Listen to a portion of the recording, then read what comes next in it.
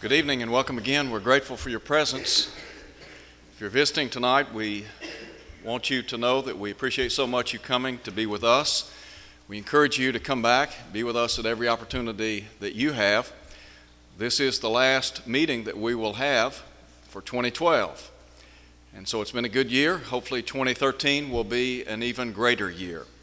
I do want to mention that typically the young folks handle the services the last Sunday of the year. And I know that they do this on a regular basis. But many of our young people are in Hamilton, Alabama this weekend. And so Jared said that what they're going to do is just bump it up and they will handle the services the end of January. And so I would encourage you to mark your calendars and to be here. I know that the young folks will do a great job. They always do. And I asked Cameron a minute ago if he's going to be speaking next month, and he said he wasn't sure. But I promise you we will have some great speakers and great song leaders and others who will participate. I do also want to mention that as we begin 2013, we want to do everything within our power to make this a great year. And we have to ramp up our efforts and do all that we can to expand the borders of the kingdom. We have a lot of our own people away for the holiday period, and hopefully they'll be back safely. And if we can ever get our own people here with the visitors that we have, we're going to be crowding 300. And we want to do everything that we can to make that happen in 2013. Tonight I want us to look at the book of Nehemiah, and we're going to read some excerpts from the book of Nehemiah. And as we look at some of the chapters in Nehemiah, I want to call attention to the theme, the Lord's work is a good work. And really, it's not just a good work, it is a great work. And it's not just a great work, it is the greatest work. And so as we think about the book of Nehemiah, and Nehemiah, of course, was cupbearer to the king of Persia. He was the king's taster. And he did so to prevent the king from being poisoned. Nehemiah wanted to lead the rebuilding efforts of the walls in the city of Jerusalem and was granted that wish or petition. And so as we look at the book of Nehemiah, and particularly as it relates to the rebuilding of the wall, I think that there are some comparisons there to the work that we are involved in today, the work of the church. And I guess I would begin by saying there are a lot of good works all over the world. There are a lot of works that are focused on helping people. A great example would be in the city of Memphis, St. Jude Hospital. I'm not sure how many young people St. Jude Hospital has ministered to or helped through the years. But I suspect that there are any number of people that are extremely grateful for the efforts of that hospital.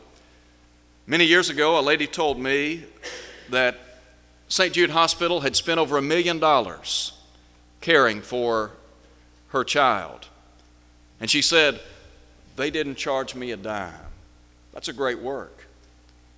But when we talk about the many good works that are taking place around the globe, I want to submit to you that the greatest work is the work of the church. And if you're a member of the church and you belong to the body of Christ, you have the opportunity to serve in what I believe to be the greatest work known to man. And that's the work of King Jesus. You see, the Bible tells us that Jesus is the King of Kings and Lord of Lords in 1 Timothy chapter 6. As we look at the book of Nehemiah, let me begin by calling attention to the task before the people. And of course, you begin in chapter 1 by noting the cry of anguish. Nehemiah and the people were in distress. And so first of all, we have the distress of the survivors and then the distress of a servant. And that servant, of course, is Nehemiah. And in verses 4 and following, he is identified as a servant. But look, if you would, in verses 2 and 3, we have mention made of the Jews that had escaped and had survived the captivity. Now, you well know that God's people had been carried away into Babylonian captivity. They spent 70 years in exile. Under the hand of Cyrus, king of Persia, God's people were allowed to return and begin rebuilding the temple.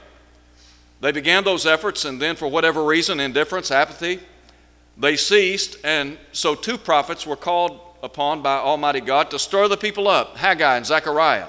And they did that. And they began calling upon the people to finish the temple in about 520 BC. The temple was completed in 516 BC.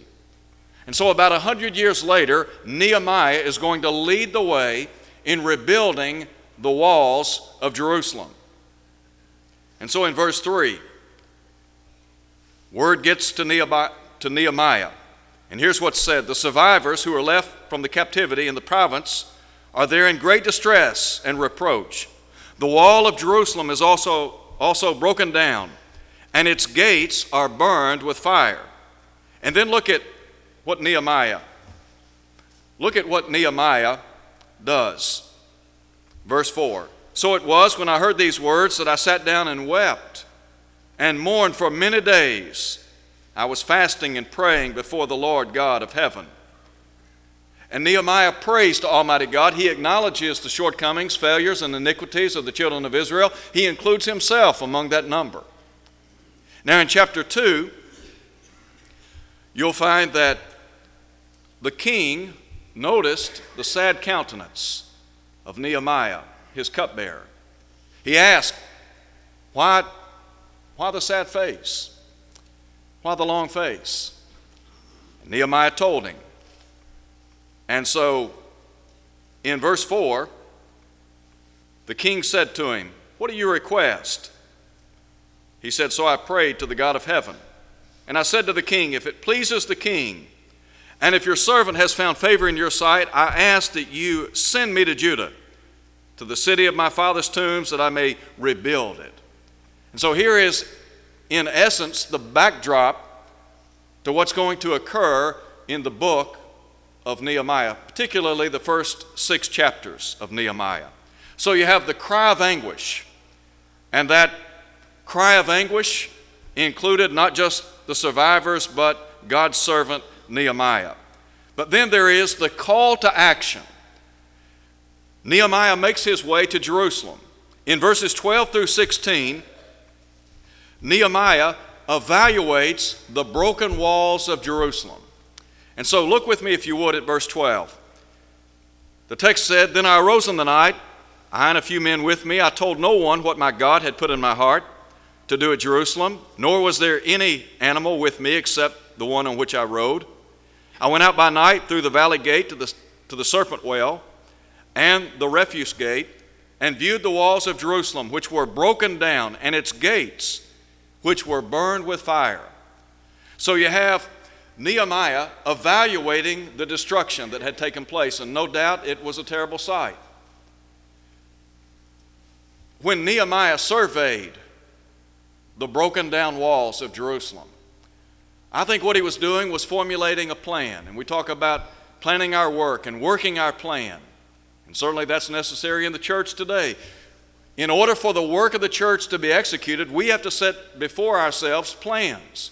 And once we get those plans crystallized, then it's necessary for us to take action, to work. Note now his exhortation to build the walls. Drop down and look at verses 17 and 18. First of all, there is the rallying cry to the troops.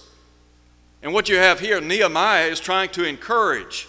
He's serving as a catalyst to get these people involved in rebuilding the walls that had been destroyed. He said, you see the distress that we're in, how Jerusalem lies waste. Its gates are burned with fire. Come and let us build the wall of Jerusalem, that we may no longer be a reproach. And I told them of the hand of my God, which had been good upon me, and also of the king's words that he had spoken to me. So you have Nehemiah here really trying to rally the troops. But then note, if you would, the rallying cry of the troops, the latter part of verse 18. They said, let us rise up and build. Then they set their hands to do this good work. It was a good work. It was a great work.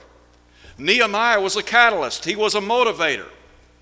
What is it that what is it we're trying to do as members of the body of Christ? We're trying to mobilize and execute the greatest work on earth. That is the work of the church. There are three primary works of the church: evangelism, edification, benevolence. And really, evangelism is at the head. We can use evangelism, we can use the other works of the church to fulfill the Great Commission. And we'll have more to say about that in just a moment. But we have to be motivated, and then once motivated, we've got to get involved. We've got to do everything within our power to execute the plans that are set before us. Now, I want to call attention to the togetherness of the people. As we think about the togetherness of the people, what comes to my mind is there was a common accord, if you please, that existed among these people. First and foremost, they were united in their work. Look again at verse 18. They said, that is the people, let us rise up and build. Then they set their hands to do this good work. If the work of the church is going to be accomplished, we have to be of one accord, of one mind, and ultimately we have to be willing to work together. We have to be willing to work in unison. When Paul wrote to the saints in Philippi, in Philippians chapter 2 at verse 2, he instructed them to be of one accord and one mind. In chapter 4 at verse 2, he would say, be of the same mind in the Lord. We have common interests, don't we? We are people of like precious faith, as Peter said in 2 Peter chapter 1, verse 1. As people of like faith, our common interest is the welfare of the church. We want to see the church grow spiritually and numerically.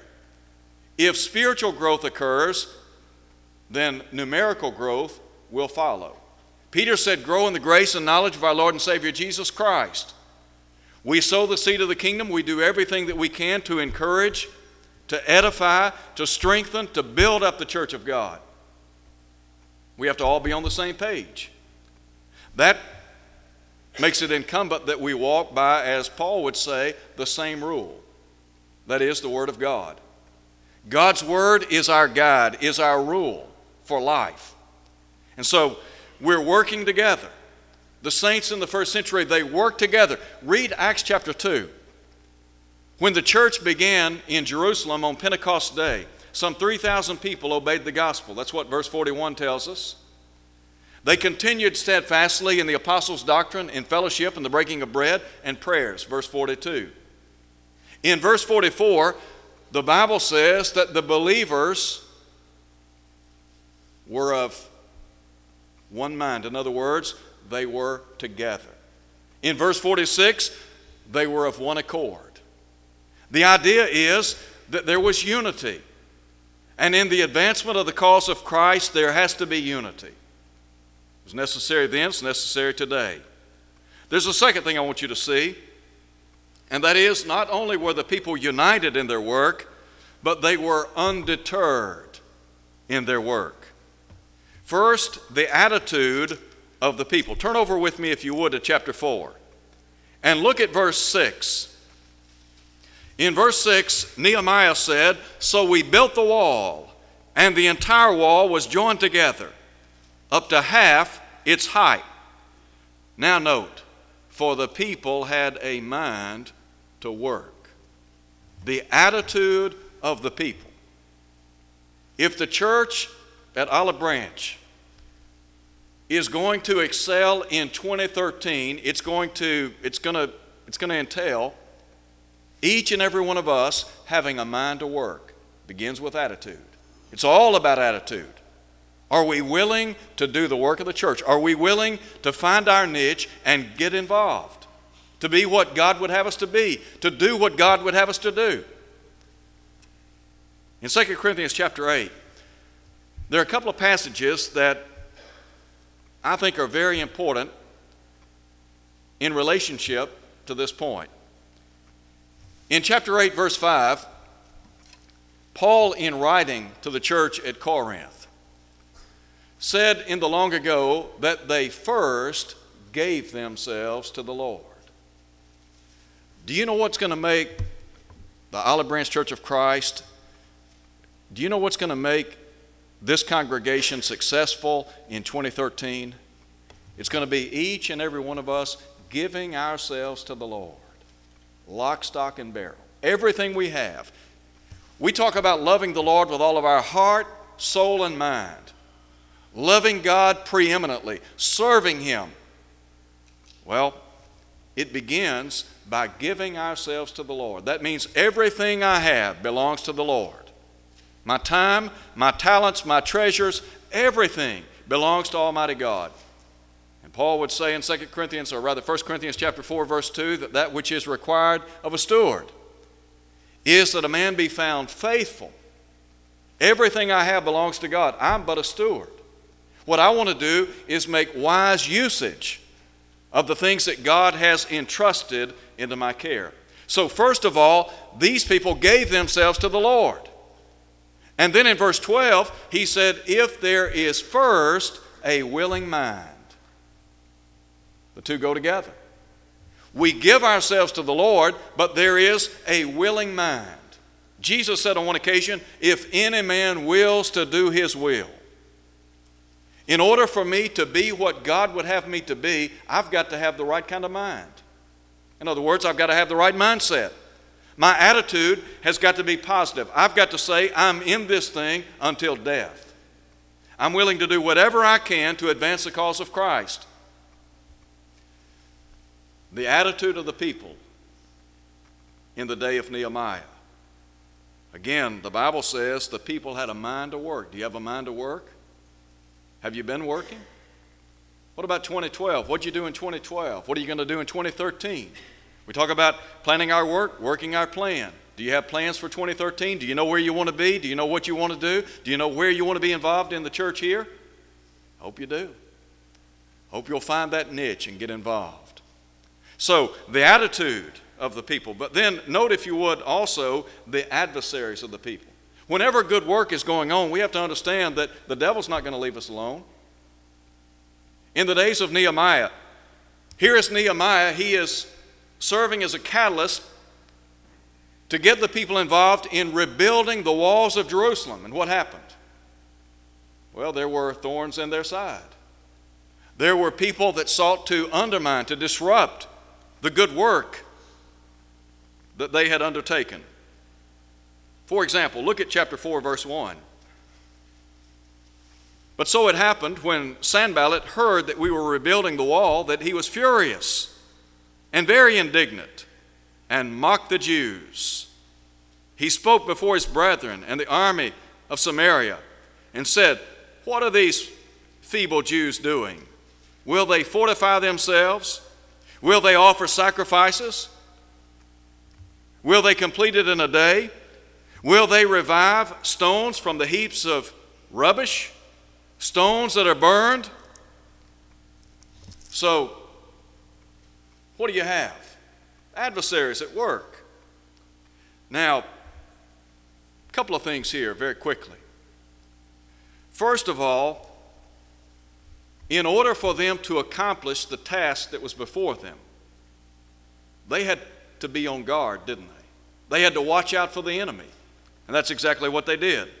In verses 7 and following, we have an account of them watching out for the enemy. In verse 7, the latter part, the gaps in the walls were beginning to be closed. And the Bible says they became very angry. The enemies, they didn't like what was going on. All of them conspired together to come and attack Jerusalem and create confusion. Nevertheless, we made our prayer to our God, and because of them, we set a watch against them day and night. Do you remember what Peter said in 1 Peter chapter 5? Be sober, be vigilant, Your adversary, the devil, walketh about as a roaring lion, seeking whom he may devour. In Ephesians chapter 6, Paul said, be strong in the Lord, in the strength of his might. Put on the whole armor of God, that you might be able to stand against the wiles of the devil. We have to be watchful, don't we? When Paul called for the elders of the church from Ephesus to come and meet with him, Paul, of course, was in Miletus. He talked to them in a very straightforward way about how from among their own selves men would arise, speaking perverse things, in order to draw away disciples after them. What was Paul telling them? You need to be on guard. You need to watch out. If the church is going to go forward, we have to maintain a vigilant spirit, don't we? We have to be on guard. We have to be on watch. And one of the reasons is because there are always foes without, and sadly sometimes foes within. The devil is never happy when God's work is going forward in a positive way. You see, the devil wants to undermine what we're doing. The devil wants to unravel all of the good that we're doing for the cause of Christ. Read the book of Revelation. In the book of Revelation, the devil is leading an all-out assault on the people of God. He is using the Roman Empire. Domitian, of course, was on the throne. And the devil was doing everything within his might to literally crush out Christianity. But God was on their side. And the Revelation says to people of all ages, when it's all said and done, God's people will win. We will be victorious. There may be problems, there may be thorns in our sides. There may be those that seek to circumvent and derail our good efforts and good works, but we will be victorious. So they watched out for the enemy. But then secondly, they had weapons that they used to fight the enemy. In other words, they had weapons, and if necessary, those weapons would be employed so that they could finish the task at hand. Let me just give you a glimpse into that. Down in verse 13, Nehemiah said, therefore I positioned men behind the lower parts of the wall at the openings, and I set the people according to their families with their swords, their spears, and their bows. Look at verse 14. And I looked and arose and said to the nobles, to the leaders, to the rest of the people, do not be afraid of them. Remember the Lord, great and awesome, and fight for your brethren, your sons and daughters, your wives, your houses. And it happened, when our enemies heard that it was known to us and that God had brought their counsel to nothing, that all of us returned to the wall, and everyone to his work. So it was from that time on that half of my servants worked at construction, while the other half held the spears, the shields, the bows, and wore armor. And the leaders were behind all the house of Judah, those who built on the wall and those who carried burdens, loaded themselves so that with one hand they worked at construction and with the other held a weapon. Every one of the builders had his sword girded at his side as he built. So here you have the people, they are on watch, and they are girded with weapons. They are ready, if necessary, to fight. What does that say to us? We're involved in a fight, aren't we? Paul said, fight the good fight of faith. Lay hold on life eternal. We are involved in Christian warfare. Paul said, we wrestle not against flesh and blood. The warfare that we're talking about is not carnal, but rather spiritual. It's not a physical warfare. It is a spiritual warfare. And so, in our fight for what is right, three things we need to remember. Number one, we have the sword of the Lord.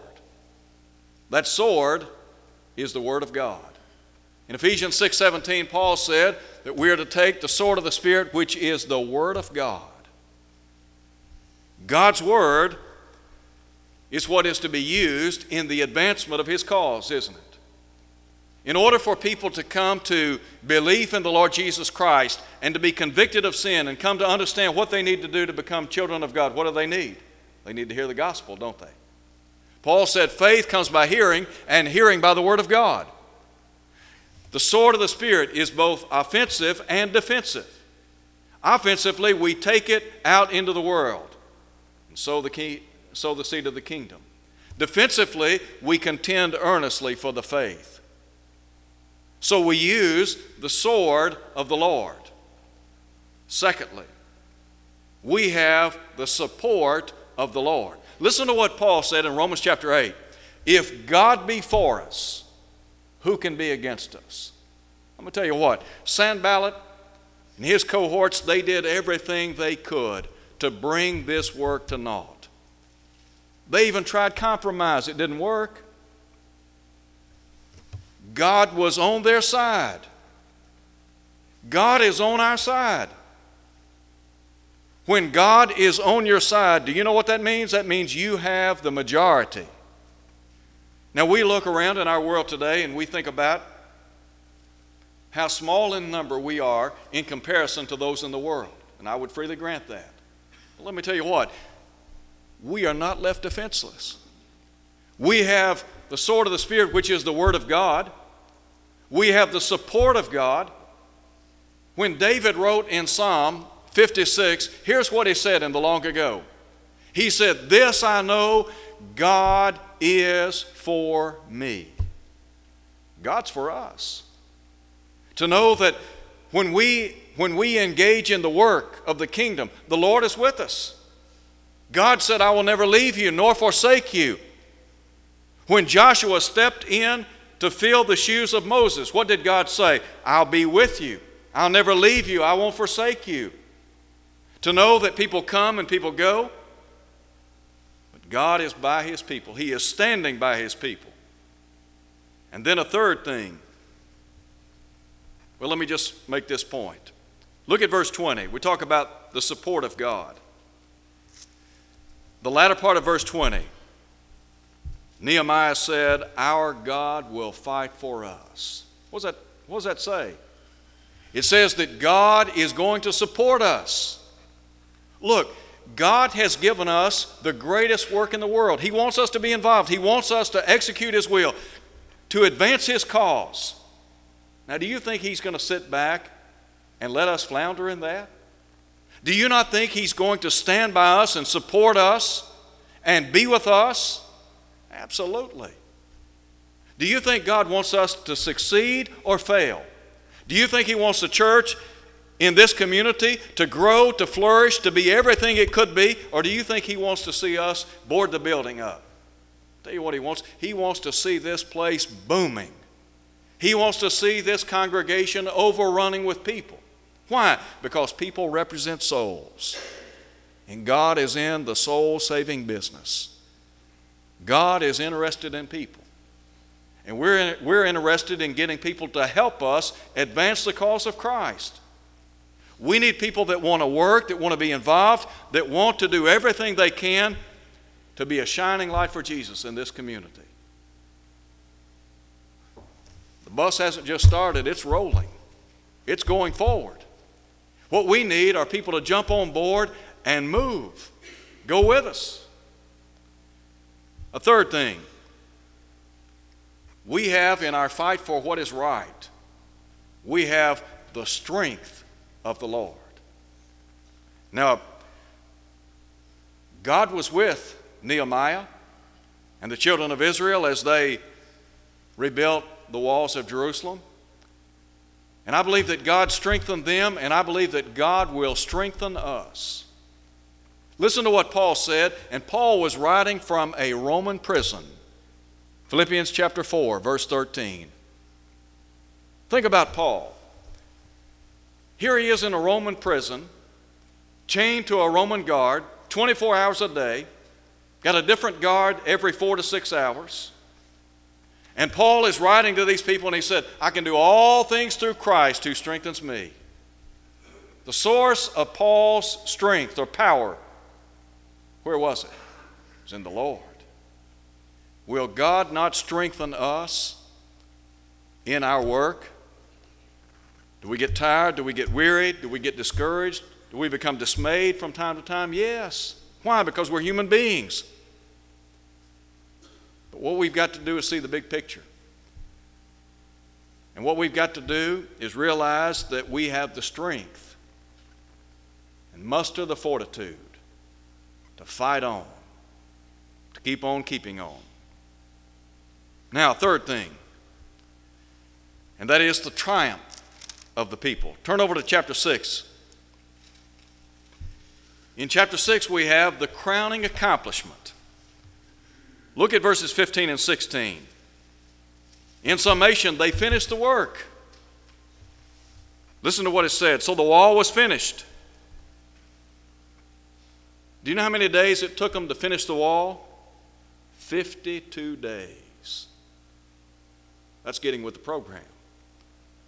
Verse 16, it happened when all our enemies heard of it, and all the nations around saw these things, that they were very disheartened in their own eyes, for they perceived that this work was done by our God.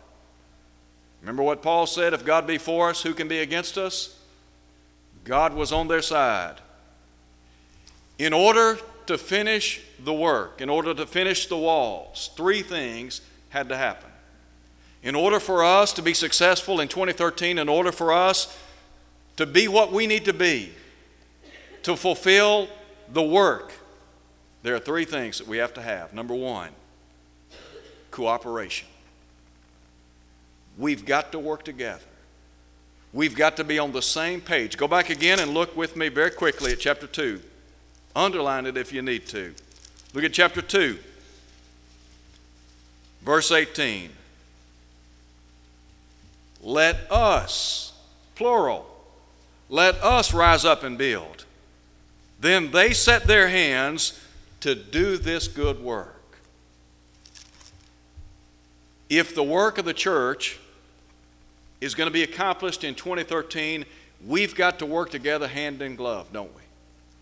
We can't have people running one way and other people running another way and another party running this way and that way. I understand we have different responsibilities and different works, but under the broad spectrum of things, we've got to work together. We have to cooperate with one another. We've got to follow the lead of the eldership.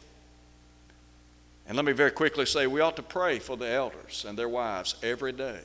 We ought to pray for them. We ought to pray for our elders, for our deacons. We ought to pray for one another. When Paul wrote to the church at Thessalonica, Paul was an inspired apostle. We talk about Paul being a spiritual giant, and he was. Can you imagine Paul saying to you, pray for me? When he wrote to the church at Thessalonica, he said, brethren, pray for us. We ought to pray for one another. Nehemiah was a man of prayer. The work that he was heading up, the work that he was serving as a catalyst for,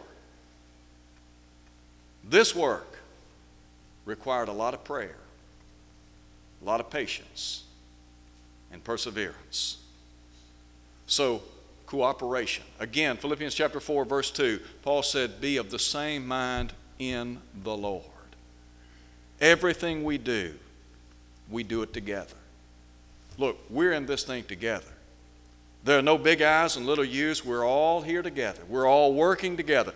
We're trying to do the work and build something to the glory of God. Number two, second very key component in the crowning accomplishment of their building efforts, it took commitment.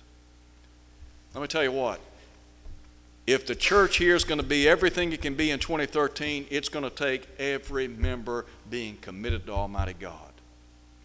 No exclusions. We need everybody here. We need everybody here on the same page. Look at chapter 4, again, verse 6. For the people had a mind to work. Commitment. I see the lesson this morning must have fallen on some deaf ears. Some folks not back. What does that say about commitment or lack of commitment? Look, this is the greatest work in the world. We don't have time to be apathetic and indifferent. We've got to get on board the train and move forward. And those who are not committed need to be committed. And those who are not committed, and we know who they are, we know who they are. We see them every Sunday morning. What we need to do is light a fire under them. The psalmist in the long ago said, "Revive us again." There's some folks that need to be revived. So commitment. Listen to Jesus. Seek first the kingdom of God and his righteousness. That means before anything else. You seek him first. You put him first. If Jesus isn't first in your life, you're in trouble. Number 3, it took courage. Look, in the face of opposition, when adversaries are threatening, you've got to have some courage. If we're gonna go forward in 2013 and be everything that we can be, we've got to muster some courage. Are we going to take pot shots from people sometimes? Yes. Are people going to say things about us sometimes because of the message that we teach and preach, and because of our stand for truth and righteousness and what's biblical? Yes. Let me tell you what, we will not back down. We will not recant. Truth is truth, whether people like it or not. Now, we don't need to preach it unkindly. We must preach the truth in love. But we're going to preach and teach and stand for the truth come what may. Let me tell you what, that takes courage. We've got to say, this is what the Bible teaches. This is what the Bible requires. You can either accept it or reject it. But it is the message of the living God. Look again at the courage of the people. In verse 7 of chapter 4, the adversaries became very angry. They conspired together to come and attack Jerusalem to create confusion. Look at verse 9. Nevertheless, we made our prayer to our God. Because of them, we set a watch against them day and night. That's courage. They fought onward. That's what we've got to do. We just keep on keeping on. We don't give up. We don't give in. We don't give out. We just stay the course. We're in this thing until the very end. So I got a question for you. Are you involved in the greatest work known to man? The Lord's work is not just a good work. It's not just a great work. It is the greatest work. Are you involved in the greatest work known to man, the work of the church? If you haven't been what you ought to be in 2012, could I encourage you to make the decision right now? 2013 is going to be different. Could I encourage you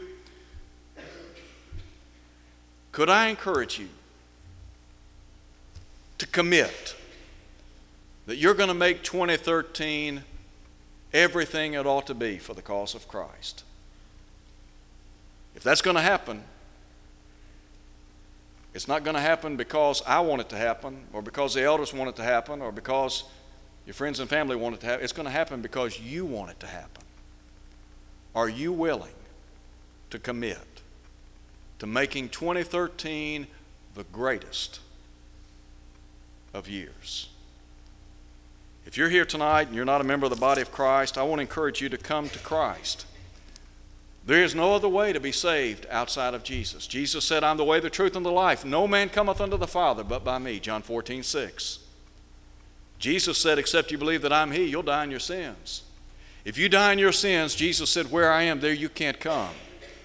So would you be willing to put your faith in Him, repent, confess His name before others?